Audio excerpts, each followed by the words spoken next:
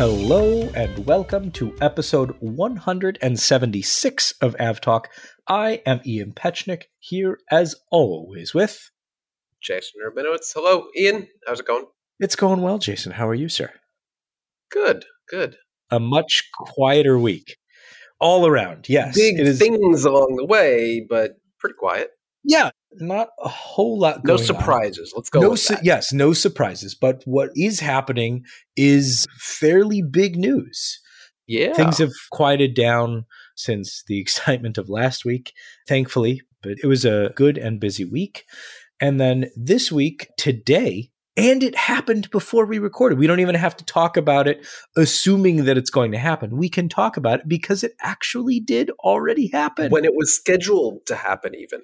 That's amazing. Boeing has resumed 787 deliveries. Last week we talked about, I know, this is huge news. This is great news. This is fantastic news. It's good news for everybody. Unmitigated good news. And that is a kind that we rarely get. Yeah. Last week we talked about speculation that the FAA was very close to approving Boeing's rework plan for the 787s that had suffered some manufacturing defects and quality issues. The acting director of the FAA was headed down to South Carolina to what we assumed would be a formal sign-off on that program. As it turns out, all of those assumptions were actually correct. And Hooray! Today, Boeing resumed deliveries of its 787 line. The first one to go home with any airline. Jason, what was it? The last delivery of any 787 was June 16th, 2021, and that was TCLLP to Turkish Airlines. A bit of a caveat there. I know we talked about this earlier, you and I. That was actually an earlier frame, one that was rolled out all the way back in 2020, that ended up being delivered just after the point where they had halted deliveries, but this aircraft specifically did not need rework. But before that one, it was a month prior, on May 3rd, 2021, to Uzbekistan Airways. So it has been, if you go since the last delivery of any aircraft to anyone, it was that Turkish Airlines aircraft exactly 420 days ago. So 420 days later, today, on the 10th of August, Wednesday, the 10th of August, a Boeing 787 departed Charleston for, this one's being delivered, flown to Victorville for a little bit of additional rework. For which airline, Jason?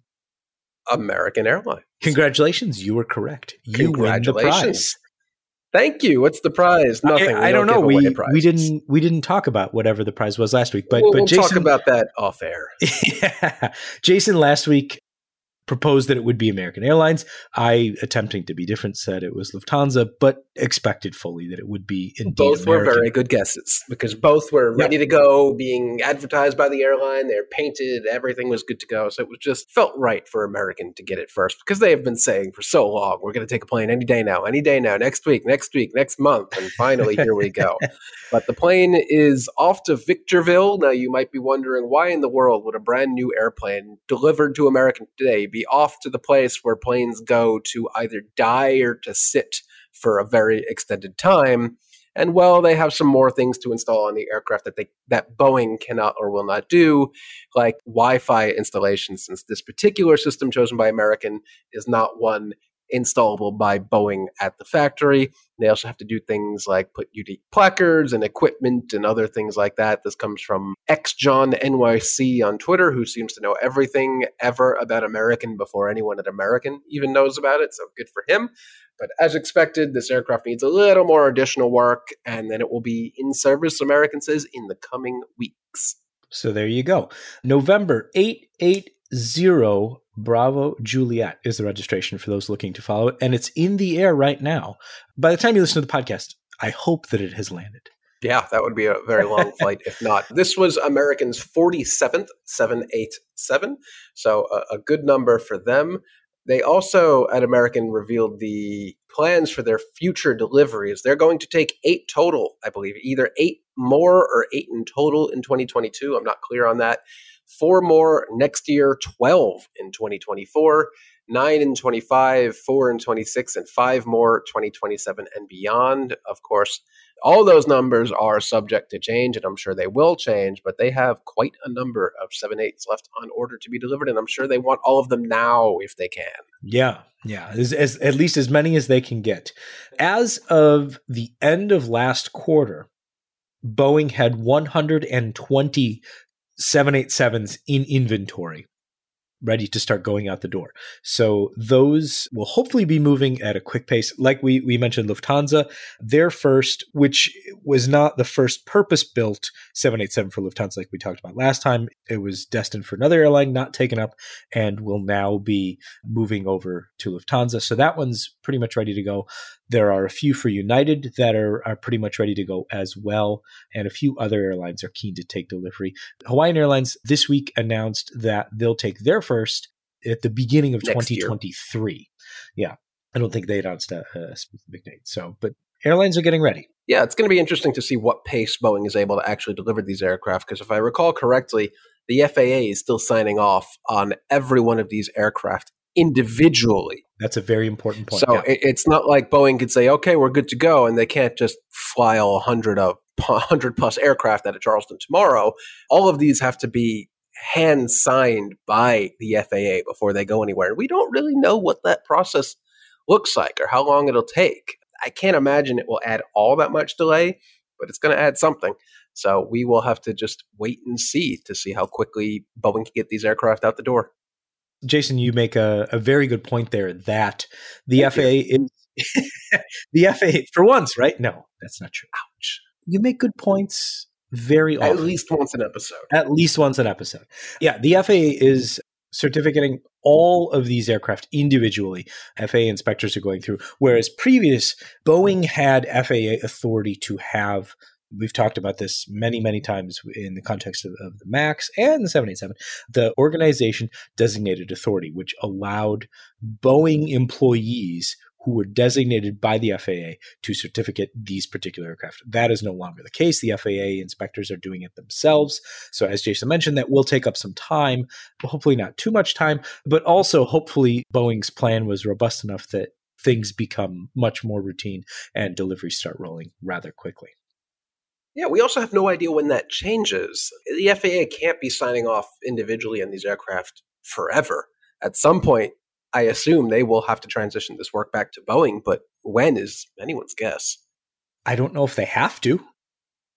They very well could. I feel like they would, but is this really tenable to do this forever? For every new aircraft, you really need an FAA inspector on the ground to do it? But I don't know. Maybe that's just the name of the game now, that Boeing has lost its privilege to do this, both with the MAX and the 787. So maybe this is just the way it is now. Just the way it is. Let's kind of go back in time a little bit, but end up in the present.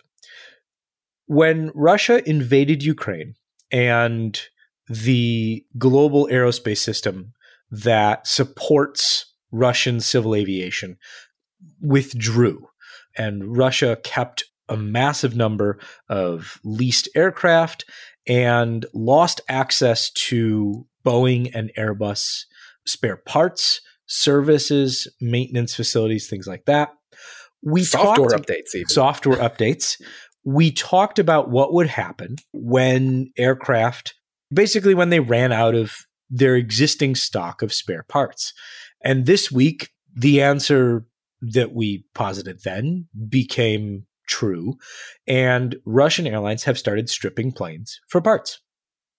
This is not unexpected. Not terribly surprising. Not great, but still not great. No, especially since some of these aircraft being parted out, it's not like they're taking a 13, 15, 20-year-old A320 and parting it out for parts. No, they're taking A350s that were delivered at the wire and dismantling those aircraft to keep other A350s in service. You hate to see that, but that's desperate times call for desperate measures. Not that anyone didn't see this coming, but it's a damn shame to see a brand new aircraft less than a year old being picked apart for pieces because they can't get those pieces any other means. Yeah, it's not a great situation, and certainly one that doesn't inspire confidence in anywhere beyond the very near term. And I wouldn't say it inspires confidence at all, but just it will only get worse from here, is I guess what I'm trying to say. There's only a degree to which you can do this with. I know we've talked about this before, but with modern aircraft, you can take an engine and put it on a new engine or a different aircraft, or you can do lots of things. But when it comes down to it, at some point, the computers are going to need software updates, or parts are going to need to be encoded or whatever, and they're just not going to be able to do that. So it's going to be very, very interesting to see how they're able to keep a lot of these new generation computerized aircraft functioning. Forget about flying, just functioning, powering on. This is where the ramp up of the Superjet comes in. The rebuilding of the prowess of the 204. I mean, these are high quality aircraft that will be mass produced for years to come. Right, Jason? Yeah. I definitely don't think of aircraft being cannibalized for spare parts when I think of the Superjet, because that definitely didn't happen to pretty much every airline that operated those. No. Poor Interjet. On the bright side, Russian airlines already have experience cannibalizing these parts because they have the Superjet in their fleet.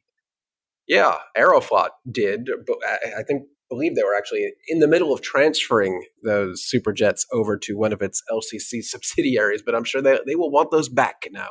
At some point, for sure. Let's stay with Russia and go to some interesting news coming out of Abu Dhabi this week. Wizz Air Abu Dhabi, which is the Wizz Air branded airline, owned 51% by the Abu Dhabi Investment Authority and based in Abu Dhabi. They announced that they'll be returning to Russia, flying from Abu Dhabi to Moscow beginning again in October.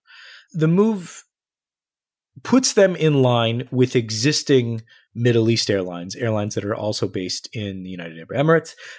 Emirates and Etihad continuing to fly, neighboring Qatar continuing Dubai to fly, and low-cost carrier, or lower-cost carrier, I guess, Fly Dubai as well. So that doesn't put them out of line with other airlines based in the area. The counter argument to that is it's not a great look for a ostensibly Hungarian airline, while the airline is legally based in Abu Dhabi. Wizz Air is a Hungarian airline, and so it doesn't reflect well on them that they'll be restarting flights to Russia. It also could possibly complicate the return of the 4 Wizz Air planes that are currently stuck in Ukraine, that were on the ground, 3 in Kyiv and 1 in Lviv at the start of the war. So I'm not sure how that plays into things. I'm not sure if they've already written off those aircraft and saying, we're done with them in any case. But an interesting decision, one based on economics, them saying we're losing out on money because people wish to fly between Russia and Abu Dhabi.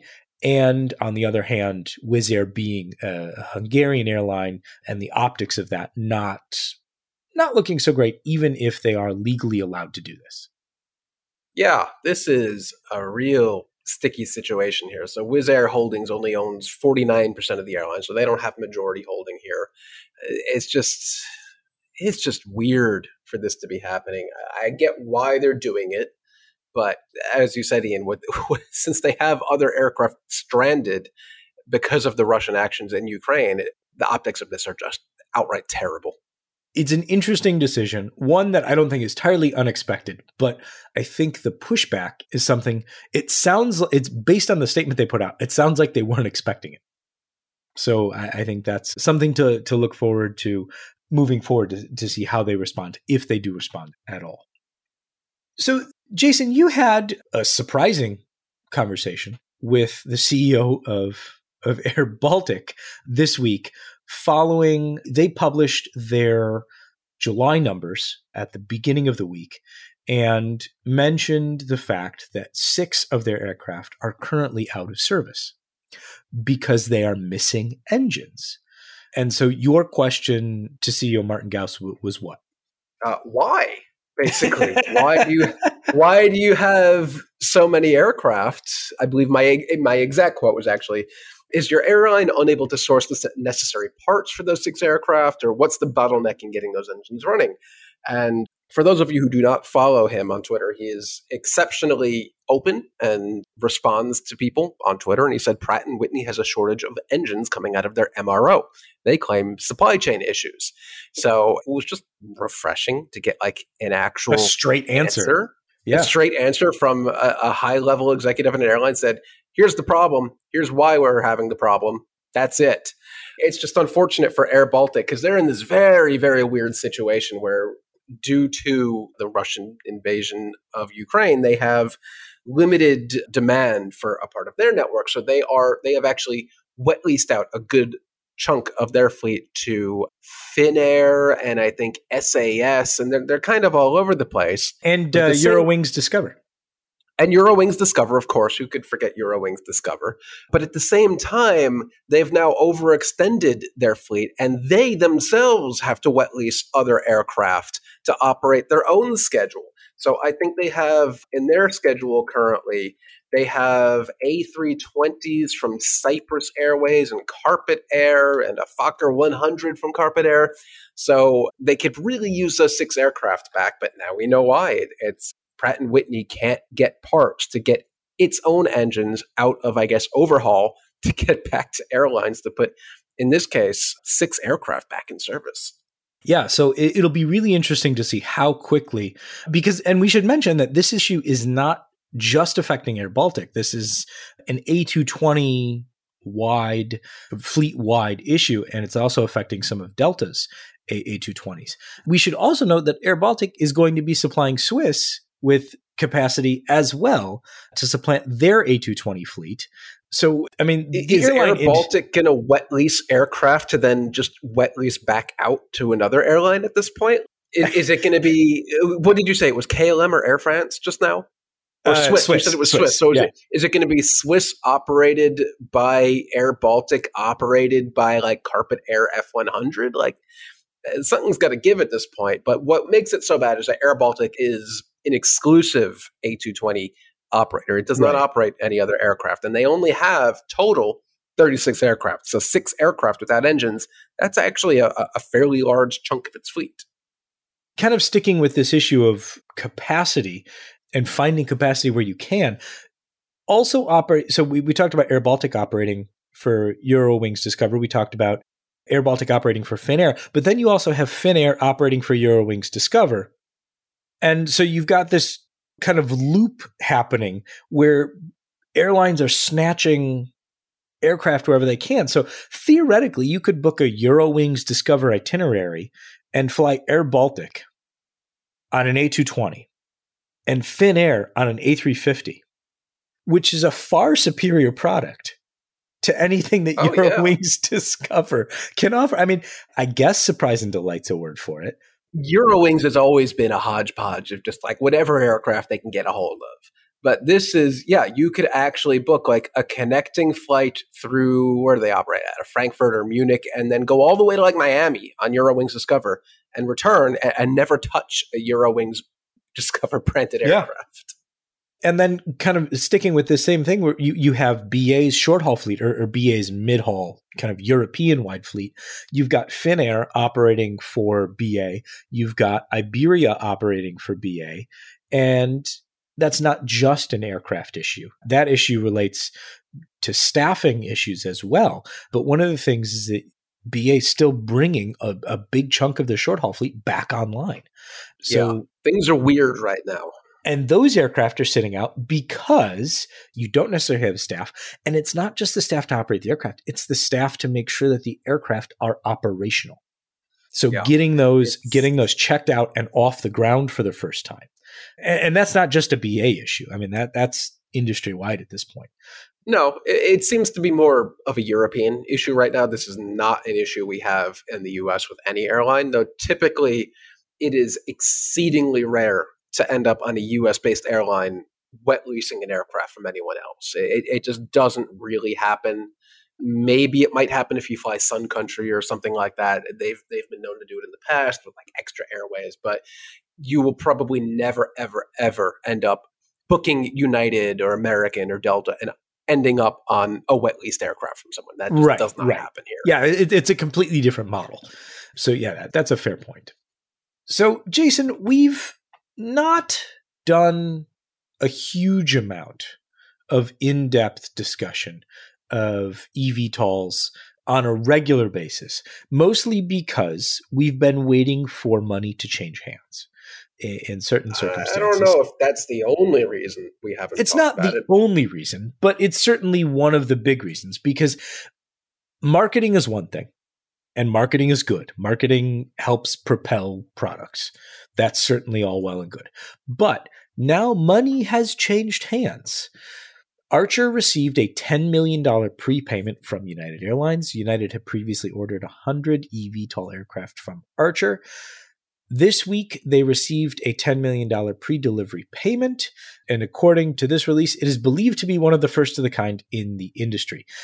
So at least somebody's making some revenue. They say that the payment represents a watershed moment for the eVTOL industry. I'm not sure that's true, but that's what they're saying, validating confidence in the commercialization of eVTOL aircraft and Archer's leadership. All right. Okay. 10 million isn't exactly a huge amount of money. It's not chump change. So United clearly sees that this aircraft is something that they want and something that maybe they want to throw a little money at to get it along the way. I believe they also picked a name for the aircraft now. We just don't have to call it the Archer eVTOL. What is it called? The Midnight? I believe that is what it is called. They don't they don't mention that in the the release at all. No, they mention that separately. Unless it's a different aircraft, I don't know. One of them is called the Maker, one of them is called the Midnight. I'm not even sure if they're different aircraft. I'm pretty sure it's the Midnight now. What happened to boring numerical names for aircraft? I don't know, but it's better than, I don't know, at least we don't have Sony naming any aircraft, because then it would be like 15 alphanumeric digits with a hyphen in the middle. But this is good. I'm not convinced this is necessarily the future, because this is not replacing any aircraft except maybe helicopter flights to somewhere. I don't know. I still don't truly know what you're doing with like a 2-seat aircraft with limited range, but clearly someone at United sees a future for this, or they see at least $10 million worth of future in it. $10 million worth of future so far. Maybe some more future soon. Mm-hmm. Yeah, I think it's a step. It's a big step. $10 million is a big step. It's not a huge step, but it's a big step. And I thought it was worth bringing up because money is in fact changing hands. It's not just another letter of intent to understand a memorandum to possibly consider a purchase order. This was actual cash changing hands. And at some point I will find out what model United has on order and what the Midnight is and what the Maker is. I'm not sure. This space is still very confusing to me. But it's one that we better familiarize ourselves with. So on we go. Let's talk about, so last week we had Seth Miller on the program, who runs PaxX.aero, to talk about the proposed Department of Transportation refund proposal, refund guidelines that they're seeking comment on. So that's what we talked about last week. Then this week, he dug into some numbers about how efficient U.S. airlines are in relation to, on a per employee basis, how many flights are airlines operating. And Jason, you were digging into some of these numbers that Seth put together, and I'll let you give us the overview. Yeah, so as a primer for this topic, I took a look at some of the numbers that Amsterdam put out in July, actually, that they had flown 5.2 million passengers from, through, or via Schiphol in June 2022. But that was 1.3 million fewer passengers than in 2019, or on 15% fewer flights. And it just kind of felt like industry-wide, there's this upper barrier at 85%, where doesn't matter what airport it is, doesn't matter what airline it is, nobody can operate at above 85% capacity of 2019. And if they try it, bad things happen. Airports melt down, airlines melt down, everyone has a bad time, bags get sent to purgatory and never seen again.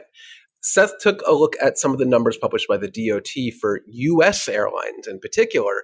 And across the board, on average, it really seems like, well, I'll quote him here, a review of employment numbers and schedules suggests that airlines are up to 20% less efficient than in 2019 on a per-employee basis. And it's not something you can blame on employee shortages. Most airlines at this point are at their 2019 staffing levels, or in some cases above 2019 staffing levels. So they are operating fewer flights with more employees, which is not a good combination. He goes on to say that as of May 2022, Frontier employed 23% more people than in 2019. Allegiant is up 29% and Spirit is up 23%. But on an per employee basis, everything about their schedule is actually smaller. Spirit scheduled 17.6% fewer flights, Allegiant 16.8% fewer.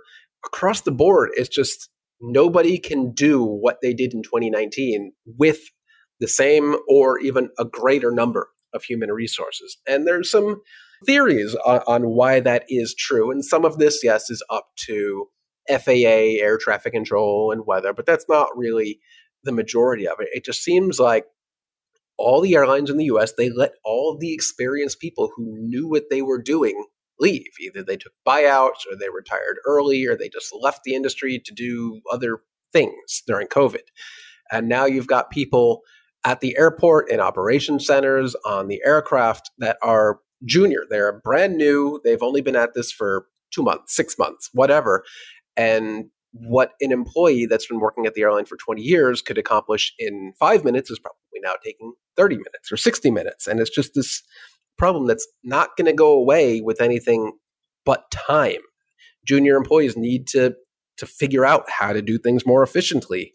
And at this point, it seems like that last bit of 20% of capacity is not going to come back anytime soon, no matter what we do, because it's just down to the human element. I hate it when it comes down to the human element. Right? With humans are the worst, but it's not an issue that's going to go away. And I think JetBlue's CEO on their earnings call this last week or in some interview basically said they are hiring more people than they need to because they have an employee retention issue. So they'll hire 20 people to do the job that they might only need with 15 people, but they lose 5 people along the way, or they lose 10 people after the first month or so. So it's not only an issue of employees these days being more junior, not having the experience, but they just can't keep them, mainly because working in the airline industry is really not easy. It's really difficult. It's not an easy space to get acclimated to, especially when some of the greatest perks of being an airline employee is flying for free. And with flights going out 100% full 100% of the time, that perk doesn't exist most times. So it's a hard sell to get people to not only start working in this industry, but continue working on it and gaining that experience so we can get that last 20% of capacity back. Yeah, I think the touting of the juniority effect, as Delta CEO Ed Bastian called it, that not a good look. That effect is also because of the labor costs have risen across the board. I mean, not as much of a savings has been realized. Certainly there's a savings there versus the other more experienced employees that were more well compensated. But the problems that has seemingly created or helped to create, is that worth it? Yeah, it's especially damaging for airlines like Delta, who had a reputation of unimpeachable punctuality. That they literally trademarked the term "the on-time machine," a trademark which hilariously has actually since lapsed. That I don't believe they own anymore. I think Brian Summers looked that up. It's not good for airline reputations like Delta. Like they had their reputation of being the on-time airline. If you booked a 7 p.m. departure, you were probably going to leave at 7 p.m. and get in early. But these days, look at JFK specifically, even on days where the weather is not bad, they cannot get a PM departure bank out and off the gate on time, even on days where the weather is good. And that's just, it's not because maybe not because they have enough employees. It's just those employees aren't able to do things as efficiently as in the past, especially when you look at some of the systems that you have to work with in this industry. There may be people who have worked there for 20 years that know, oh, I have to do this thing in Sabre. You press Control Function F8 and escape at the same time, and it is a shortcut in Sabre or Amadeus or Shares or whatever. There's a good chunk of those just shortcut things that new employees, there's no one there to tell them that thing existed, that what shortcuts or how they can do things more efficiently or quicker than they were trained to do. A lot of shortcuts like that, it's brain drain in a lot of industries, institutional especially knowledge. In the travel industry. Yeah. It's just gone out with the buyouts that they should not have really offered to the degree that they did offer them in 2020 that they now regret. It's going to take years to get the efficiency that we had in 2020 back. Jason, it pains me to say this. Go on. But I think you're right. I think you're right. That's twice in an episode. I've had a good point twice in an episode. Right in a single episode. That's it. This is the worst. For episode 176. I think I'm going to walk out the door now. You're just going to stop now. Oh, don't go anywhere yet, Jason. Explain what KLM is doing for the World Cup. I don't They'd said they were going to do yesterday. Now that given they're trying to rearrange the World Cup schedule. But KLM filed an interesting flight schedule. And this is one of those things where we're hoping someone either from KLM, from Dubai World Central, from Doha Airport, or anybody who has any ideas listening and can email us at podcast@fr24.com and say, you know what? Here's why it's happening. Jason, please explain. So KLM does not currently fly to Doha. Doha is the host city country thing for the FIFA World Cup this year. As he had said just before, now they're proposing bumping it up by a day, but that's an entirely different conversation for an entirely different podcast. But KLM announced that they were going to fly to Doha for the World Cup. Great. That's a great idea. Add capacity for an airline, a worldwide connecting airline to Doha. That's a good idea. But what's interesting is what happens after KLM goes to Doha. No, they do not simply return to Amsterdam. They continue on to Dubai in the middle of the night. It's like a midnight departure, I think even later, 2:55 a.m. departure. They go to Dubai, but they don't go to Dubai International, like DXB, like the airport everyone knows and has probably been to. They're flying to DWC, the other airport that was supposed to replace DXB that currently hosts 0 passenger flights per day. I know, Ian, we had a back and forth on this earlier this week because I called yes. it a little used airport and you took exception to that. And I did the math and it turns out there are indeed 0 passenger airlines operating to DWC right now. A number of them will wrap up for the World Cup. Qatar, Fly Dubai specifically, and I think Condor at some point later in the year will start flying as well. But after they land at DWC, they turn around and depart at 4:45 a.m. back to Amsterdam, and no one can really figure out why. They haven't said why they're doing this. There's some ideas of maybe the fuel is cheaper in Dubai, or maybe their crew can't get hotel rooms in Doha because of the World Cup, and there isn't exactly a ton of hotel stock to spare in a city that size during the World Cup. So maybe they're just shuttling over to DWC, or Al Maktoum DWC, to get hotel rooms for their crew. We don't really know why, but it's odd to see a triangle route like this. Especially one that there's not really passenger demand coming out of Dubai World Central. There's not. No, the demand is 0. No airline has been able to make it work.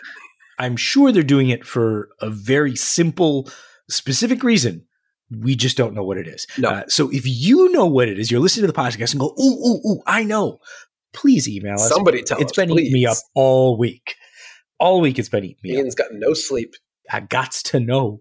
And we haven't heard back from KLM. A couple things to close out the podcast. One, it was an incident I hadn't heard about until the NTSB report came out this week. On the 1st of July, a Southwest Airlines 737-700 was flying from Oakland to Santa Ana, John Wayne Airport, and the aircraft landed so hard it broke the flight attendant in the rear of the aircraft's back. That's not supposed to happen. Wow. That is not supposed to happen. Quoting from the NTSB report, paramedics evaluated her and transported her to a local hospital, where she was later diagnosed with a compression fracture to her T3 vertebra.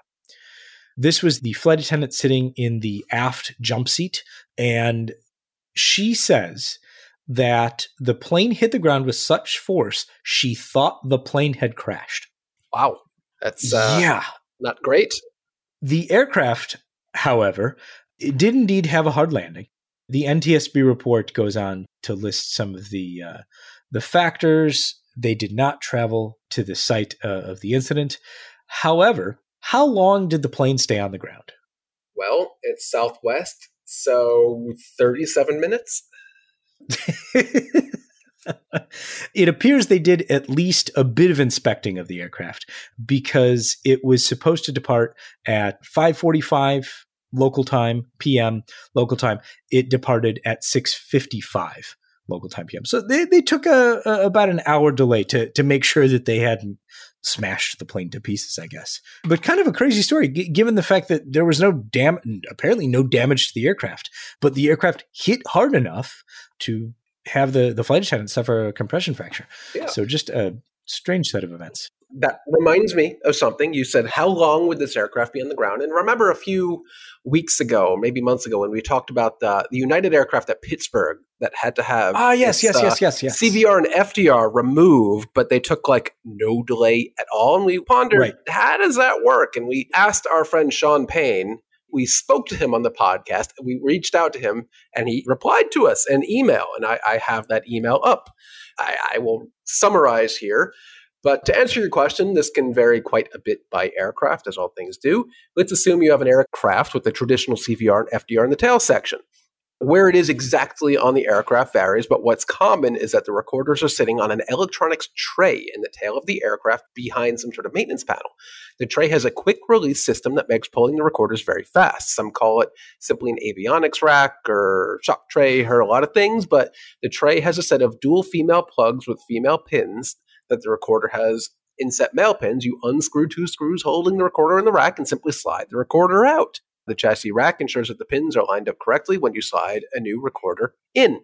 Really, the biggest part, I'm not reading word for word here at this point, the only thing that takes time is making sure that the airline actually has a new recorder to slot into position back on that aircraft. Otherwise, you have to ground that aircraft until you get one. So, yeah, there you go, right from Sean Payne. Basically, it's open the door, remove a couple screws, slide the thing out, slot a new one in, and you're good to go. Yeah, so a simple procedure, certainly dependent upon having one in stock ready to slot back in to make sure the aircraft is then able to be dispatched. Funny enough, he gave us a link to an image of one of these racks that you just slide in and out, the CVR FDR. It is currently out of stock, unfortunately. They cost $50 used, but they're out of stock at the moment. So this one was in good condition, not bent or cracked, but it's out of stock. So that's too bad. I'm glad you looked into that. Mm-hmm. I appreciate your dedication to the details. Well, United must have bought up the last couple. That explains everything. Mm-hmm. Let's close out the show with, I don't want to call it inventive, and I don't know if it's unique. That would be an interesting question. But what is Indigo doing now to get people off the plane quicker? How many doors do typical airlines use to board and deboard the aircraft? I mean, I would say one the most average of the time. Probably one, two, right? Two. Yeah, well, the average has to be more than one. Well, yeah, but if you're using the average airline will typically use the 1L door. If you're on a wide body, maybe they'll use 1L and 2L if you're at a nicely configured airport. Some airlines, low-cost carriers in particular, will use two doors. They will use the front left door and the rear left door of the aircraft. Indigo, a couple weeks ago, started using 3 doors. They are using 1R to get people off the aircraft. And it's just one of those things that, like, if you're in the aviation industry, this will blow your mind that they're using 1R to get people off the airplane. But then you look at it, you're like, why haven't we all been doing that? Like, it must speed up getting people off the aircraft by, like, maybe not a third, because you're still having to slot people down the aisle to get to the door. But it's got to help quite a bit, right?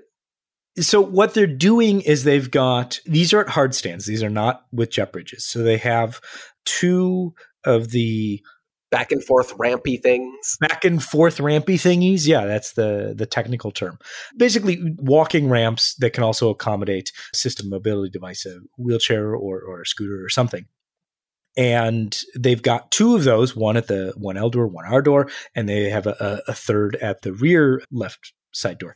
And so you get to the front and you can kind of split off, and it looks like it's working. A fascinating idea. How much of that can be replicated elsewhere, though? They say in a Reuters article from a week ago, they say it will improve turnaround times by 3 to 5 minutes. That's not nothing. That's not nothing. And when you're operating a tight schedule the way Indigo is, that's a big deal. Yeah, and they'll be rolling this out to 70% of their operations nationwide where they're able to. Their usual turnaround time is anywhere between 30 and 35 minutes. So shaving 5 minutes off that is not nothing. I have never heard of an airline using 3 doors. If you have heard of that, reach out to us at podcast@fr24.com. We've seen double jet bridges before at Amsterdam when they decide to actually use those, which doesn't seem like very often. But using 3 doors to get people off the aircraft, if you've seen it before, I'd like to hear about it. The other thing I would love to see is an airline implement a system where you have people like rushing you onto the plane with like a stopwatch. And if you get on soon enough, you get a refund, a partial refund on your ticket. Mm-hmm. That's definitely something that's going to happen. You don't sound confident that it will. No. Okay. Fair enough. Fair enough. I'll leave it at that then. This has been episode 176. If you've enjoyed the podcast, or if you haven't and you have things to say, please, by all means, leave a rating or a review wherever you get your podcast. We always appreciate hearing from you directly as well. Podcast@fr24.com, as we have mentioned. Next week, we're going to do something a bit different. We're going to take a break. What? I know. We normally do a gap week at the end of the year. We're also going to do one, I guess, the end of the middle of the year or the beginning of the end of the year. I'm not sure how to term it. Sure. But we're going to take a break. So next week, we won't have a new episode. We will have some of our favorite conversations from this year so far as part of an episode for you to listen to. We hope you'll enjoy that. And we'll see you with a new episode, not next week, but the week after next. As always, I am Ian Petchnick, and I am here, as always, with Jason Rabinowitz. Thanks for listening.